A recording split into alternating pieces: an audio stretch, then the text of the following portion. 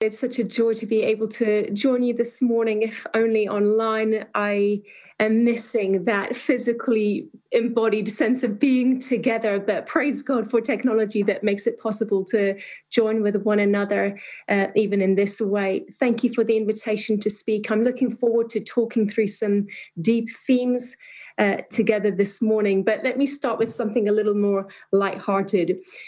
I was walking through the city centre of Oxford with my son a little while ago. He was around 3 at the time, and he was going through this phase where it seemed no matter what I did, he would manage to wriggle his little hand out of mine and just make a mad dash to whatever the latest thing was that had suddenly caught his attention. It was pretty stressful around roads. And on this beautiful sunny day in the middle of Oxford, he suddenly looked up at me, his eyes full of wonder and joy, but with absolute seriousness, and said, "Mummy, did you know my body can stop cars?" Words you do not want to hear from your 3-year-old boy. Let's just say that he'd taken on a little too wholeheartedly his interactions with stories of superheroes, and it may have led to a slight overconfidence in his own physical abilities. In fact, for the longest time, his most overused phrase, in equal measure absolutely delightful and utterly terrifying, was the phrase, "I can easily do that." It took me quite some time to convince him that the scene would not play out quite as he envisaged it in his head. I don't know about you, but the older I get, the more aware of my limitations, the more aware of suffering and injustice all over the world, the more aware of complexity, the more aware of the sheer scale of the need. I find myself less and less able to say, "I can easily do that." And this talk is really a reflection born out of a global cultural moment, the increasing awareness of our limitations alongside increasing awareness of massive need. And I want to speak against that backdrop to the question of power, human powerlessness, and how I believe we're standing at a profound moment of awakening to the reality of who we are and of our limits, the power of God, and why it is that seemingly hard, that kind of cold concept is a comfort and a strength. And finally and ultimately, what it might look like to lead an empowered life. And I'll speak to 3 headings: awakening, encountering, empowering. Awakening, encountering, empowering. And I've called this session True Power and the Goodness of God. Firstly, awakening. In February of this year, it's hard to believe it's 9 short months, but seemingly an age ago, and just weeks before much of the world went into lockdown, Jonas Thiegel and David Axelson released the song, "We Are Gods." Let me give you some of the lyrics. "One way to heaven, one way to hell. Mankind's salvation only time will tell. Many men believe the tales, they all fall in line, but there are many among us who believe in the truth. We are gods. We are gods of the universe. Stand up, get on your feet. We're not going to make believe because we are gods. One man to save us, one world enslaved.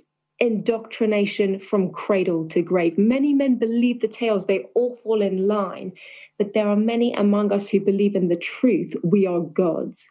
We are the gods. We are the gods. We are gods of the universe. We are gods. We are gods." What an irony. What a mismatch those lyrics are as we look across the sheer powerlessness of human experience that has been our lived reality these past months. We're living out an isolation that would have seemed the make-believe of dystopian movies as we're forced to face our own mortality.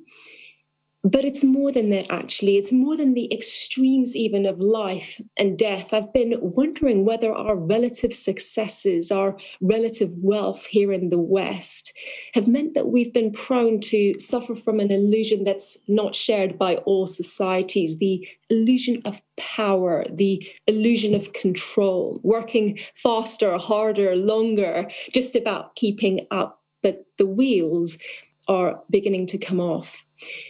And I've begun to wonder whether it might be much truer to the reality that if we're really honest with ourselves, that if we look at our lives unfiltered, despite all the noise to the contrary and the pretense of our outwardly perfect lives, whether it might actually be the case that intrinsic to being human is an incredible sense of powerlessness. We seem to be utterly powerless when it matters to us the most. Bereavement, sickness, loss, anxiety and depression, the epidemics of our generation, injustice, oppression, conflict, strife, maybe children who have gone away from us in one way or another and we can't win them back. Powerless when it matters to us the most. How can we regain control? Will it be in running faster that we get there? Will it be in working harder? Or can we bear? Do we dare to face a deeper truth about our limitations, a deeper reality? I wonder if you think of yourself as a powerful person.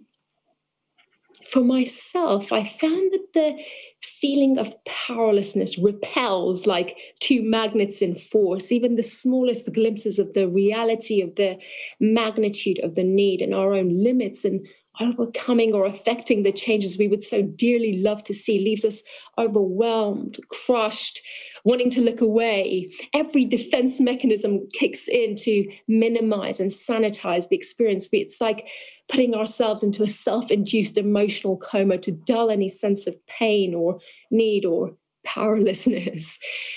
We seem not to be able to cope with it. Andrew Russo, father of 8-year-old Safi Russo, was the youngest victim of the Manchester bombing. Speaking at the 1-year anniversary of that event, said the biggest worry since this happened is dreading time passing. You start to forget bits, and I dread that. I dread the thought 2, 3, 4 years' time for Safi's life to be remembered as a 2-minute silence. How profound. The human propensity to anesthetize, to forget, even in the processes of the rituals of remembering. There is an overwhelming pull to live in sanitized versions of reality.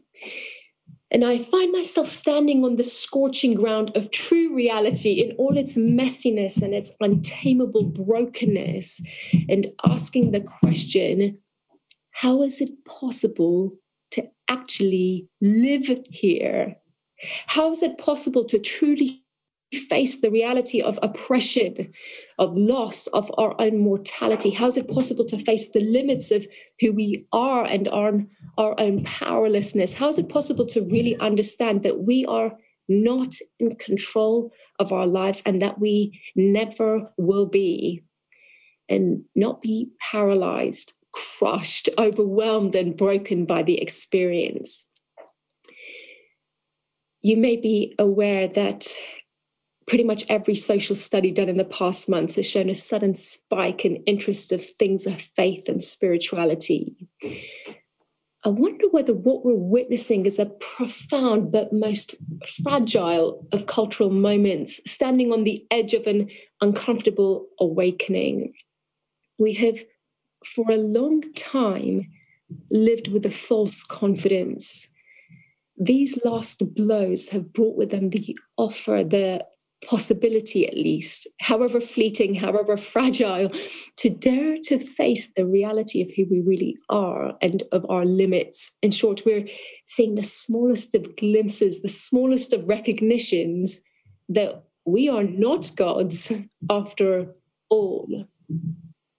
Awakening. And that one recognition, that one moment of reckoning brings with it possibility. We're entering the liminal space, the threshold, a place of transition, life between chapters. Because at the very moment that we come to the realization that we are not gods after all, However subtly, however subconsciously that belief has been held, obviously no one actually says that to themselves, but we live like that all the time.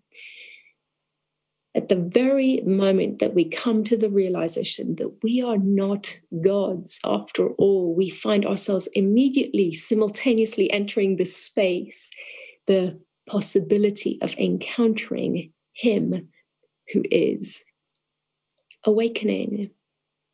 Secondly, encountering. How does God in the picture help us? Or in fact, surely part of the problem is that God seems conspicuously absent from the picture, even at some of our greatest of moments of felt need, like a parent who's abdicated his protective role. Where is God? We might be saying, where is God in all of this?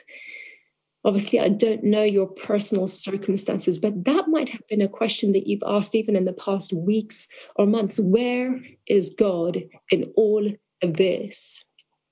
This morning, I want to look at just 3 sentences from the ancient poetry of the Psalms and to consider their impact. Not to us, Lord, not to us, but to your name be the glory because of your love and faithfulness. These are the opening lines recorded in Psalm 115. The next verse goes on to say, why did the nations say, where is their God? Our God is in heaven. He does whatever he pleases.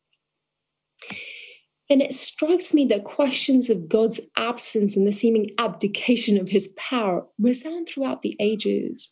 Where is God? Or it's, as it's phrased here in this psalm, where is their God?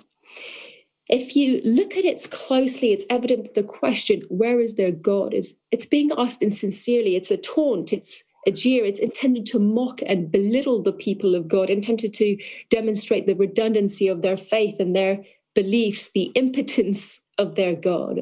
But whatever its motivations, whatever the tone and heart with which it is asked, the question only makes sense if there is, in fact, the seeming absence of God, the seeming absence of the kinds of signs that would draw faith and trust from us, the seeming absence of the power of God at work, the seeming emptiness of his throne.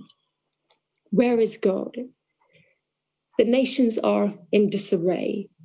There is struggle and strife. There is uncertainty and loss. Where is God?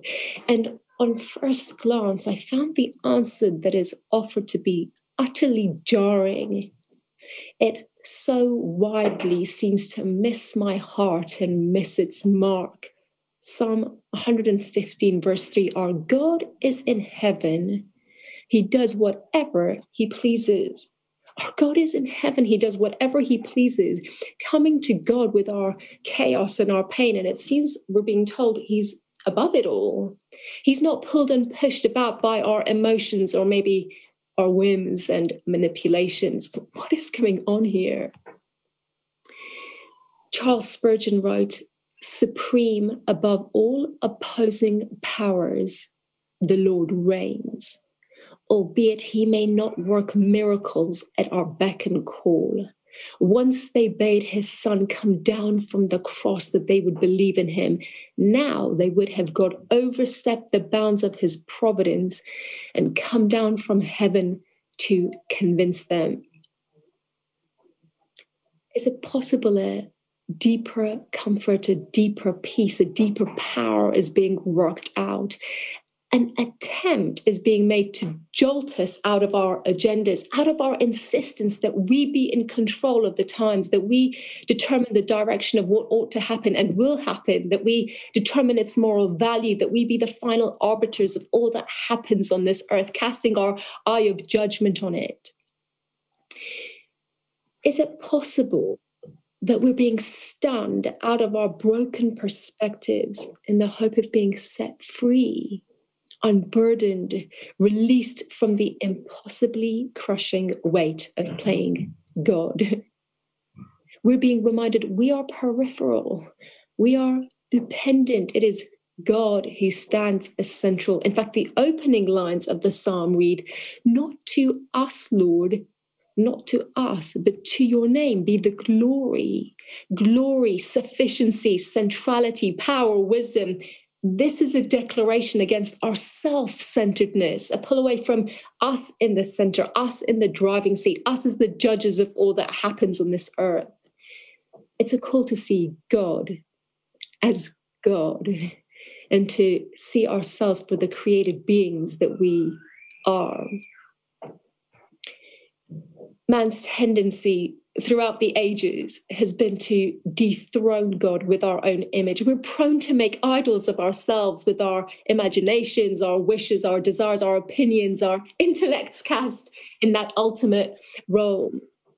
It might be that for some of us, there's unaddressed disappointment in our lives. Maybe God didn't do what we would have dearly loved for him to do. We've sat maybe even subconsciously as judge and jury over God, and there is now distance and dissonance. Maybe for some of us, we've been through suffering, injustice, disappointment that runs so deep. The experiences themselves have become God in our lives. The ultimate reality, we use them as the sieve through which we assess and judge the character of God and find him wanting. It's not disappointment itself, frustration, anger even. That's the problem. I was speaking to a dear friend of mine recently, and she was talking about, we were both talking about how to parent emotionally healthy children. And she was saying how her and her husband have taken to getting on their knees eye level with their little ones whenever they're having one kind of tantrum or another, and just saying to them, hey, I'm not afraid of your big emotion. And then helping the child resolve whatever that emotion is and come out the other side, ultimately walk through it. Well, guess what?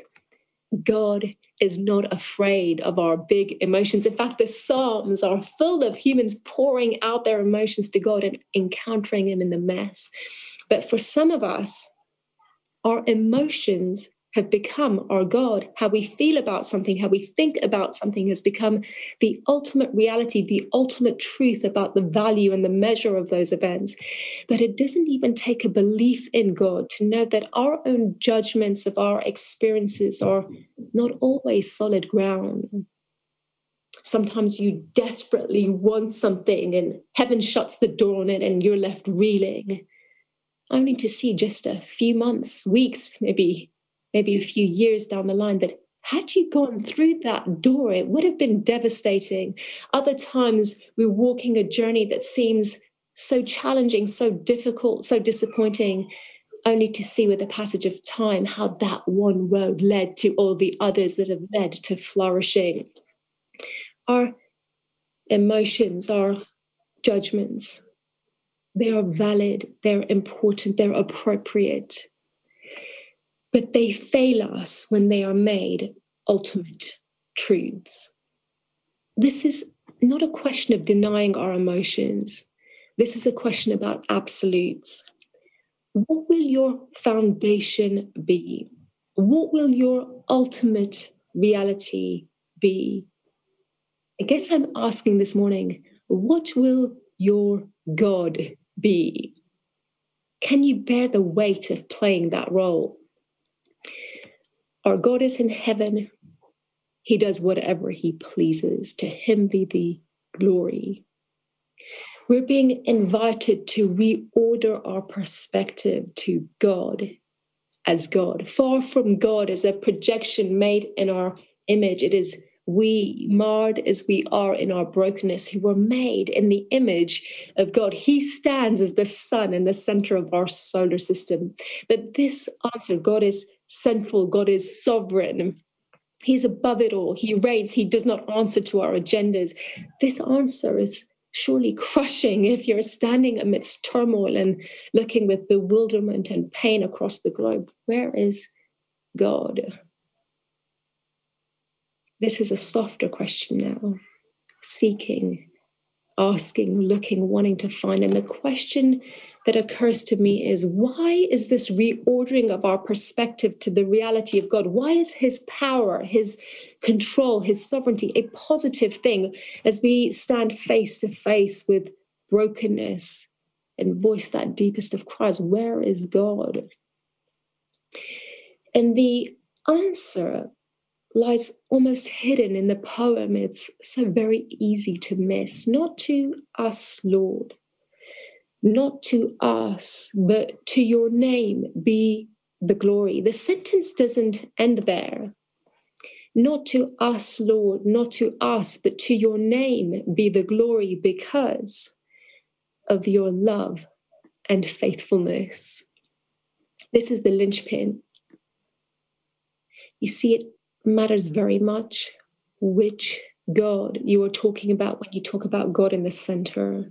The character of God, the nature of God is absolutely defining of everything else. Who is the God that stands in the center of your story?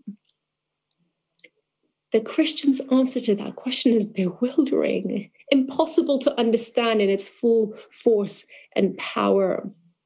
The broken, bloodied, mangled body of Jesus Christ, God on the cross, God shouldering our suffering for us, God bringing justice for us, God paying the penalty for us, stepping not just into our shoes, but into our skin, God demonstrating his love for us, God laying down his life for us.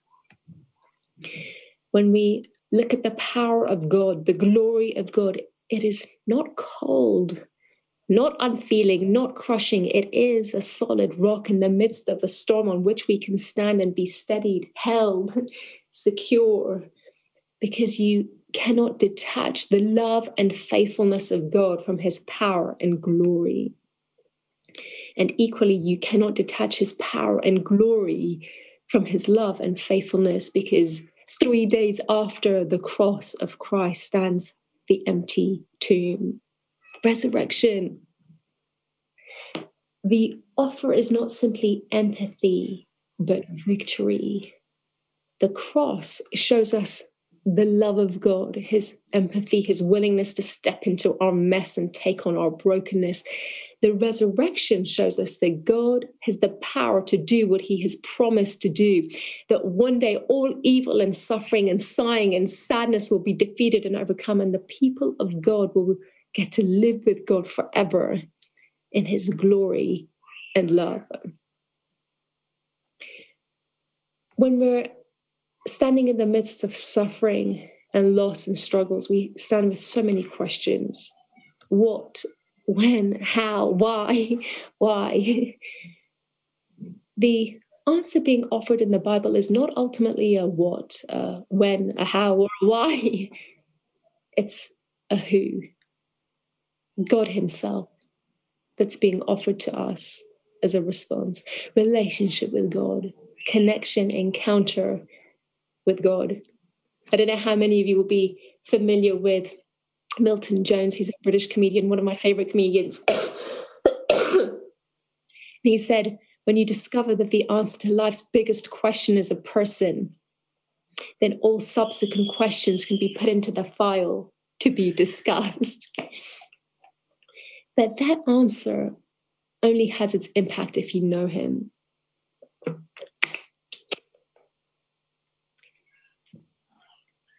Oskinus puts it like this, as he talks about the context of suffering and struggle. Christians do not say to God, I do not understand you at all, but I trust you anyway. That would be suicidal. Rather, they say, Father, I do not understand you in this situation, but I understand why I trust you anyway. It is therefore reasonable to trust even when we do not understand. We may be in the dark at times about what God is doing, but we are not in the dark about God. Are you in the light about God? You may be familiar with the painting Light of the World by Holman Hunt. It hangs just a short walk from where I'm speaking to you in the middle of Oxford.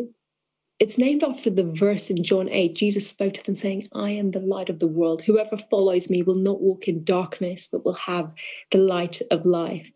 But the painting actually depicts a different scene. The image cast by the words of Jesus from the book of Revelation, where he says, here I am. I stand at the door and knock. If anyone hears my voice and opens the door, I will come in and eat with that person. Friendship, relationship, and they with me. The title is of light, but the imagery is of encountering, awakening, encountering, finally empowering. We would be mistaken in thinking that as we clamber off the little thrones we've made for ourselves, and just for a moment reorder our perspective to see God as God, that what we're being invited into is a life of passivity or an embracing of helplessness, let go and let God. We are being invited into God's redemptive story, better able to see ourselves for our true significance and worth, and to fully play our part. If we've not known the full story with the distorted image of God, or in a life without God, if we've mistaken its themes and overarching lines, we might strike lucky and still play a meaningful role. We might see in bits and pieces to make a contribution to the progression of the storyline. We might still have something of the impact and the power we were meant to have, but it will be a dim reflection of what could have been. What does it mean to lead an empowered life? Oftentimes we think of being empowered as being strong, confident, in the words of many dictionary definitions, getting control over our lives or of our circumstances. But it's precisely this overarching element of control that we know that by virtue of being human, we are unable to access. There is a second, more nuanced definition, though, which hits at something quite profound. The Oxford English Dictionary writes that to empower someone is to give them authority and power to do something. In other words, not just strong, not just powerful in the abstract or in totality, power given for a purpose. Understanding that purpose is absolutely key to living an empowered life. To live with purpose in its deepest sense, at its most meaningful, is to intentionally take up the invitation to play your part in the great big story of God's redeeming purposes, to intentionally take up the invitation to play your part in the great big story of God's redeeming purposes, to allow your life to play its God-given role in cultivating, growing, restoring, healing this broken world, in changing and making this world, in moving the story forward. For those of us who've been brought up in the church, there is no sacred secular divide here. Your calling, your God-given role might well be in the career that you are following in the world of business and media and academia and arts and service industries and hospitality and the medical profession. Wherever God has placed you, purpose, calling, right in the context of where God has put you to be. But there are some pitfalls here. I was at a youth event some years back, thousands of teenagers wearing T-shirts with the words, "I'm a world changer." They're right, of course. In the truest sense, that's exactly what humanity is called to be, world changers. But beware the overreach of the triumphalistic language of our day. We are called to be world changers. That's part of our story. But do not forget that the model of the life of the person who has changed and impacted this world the most, the model of the God in whose image we are made, is the model of the cross. This is an upside down power. This is a journey of fits and starts. This is a journey that tells us not to be derailed and discouraged by moments of seeming utter failure or setback, but to persevere, because even in the moments of our greatest seeming weakness or failure may be the very moment of God's greatest breakthrough. This is a model of both incredible authority and extreme vulnerability, what Andy Crouch calls the glorious impossible, living with God-given dreams for change and justice, alive to our own limits, but gloriously alive to God's overcoming power as well. I wonder if for some of us, the glorious impossible needs to come to life again. For others, it might be that you have grown discouraged because we believe that God-given dreams for justice or flourishing are to be accomplished by individual heroes in their own lifetimes. Maybe you felt God give you dreams or promises about what could be accomplished in and through your life, and those dreams have not come to pass in the way that you had imagined. We have been too strongly shaped by the individualistic culture of our day. God works in community, connection, generations coming together. I'm reminded of Abraham and Moses and Simeon, who saw only the smallest glimpse of the promises of God outworked in their day, but he knew in that small glimpse they had glimpsed all. We are part of a great cloud of witnesses, and we bring our offering, our connected part. Empowering power given by God for purpose, collective, connected purpose, the redemptive story of God, into which all of our individual stories find their true home and their full impact. Awakening, encountering, empowering. Richard Rohr, in his book Breathing Underwater, writes of a culture that appears to be drowning without knowing it. And he goes on to say, but do not despair. The state of the mind of the shipwrecked is perhaps a necessary beginning point for any salvation from such drowning. May it be that even as we reflect on our drowning, we might encounter God, the glorious, powerful, faithful, loving God. And in encountering him, find our true purpose and his empowering presence in living it out. True power and the goodness of God. Amen.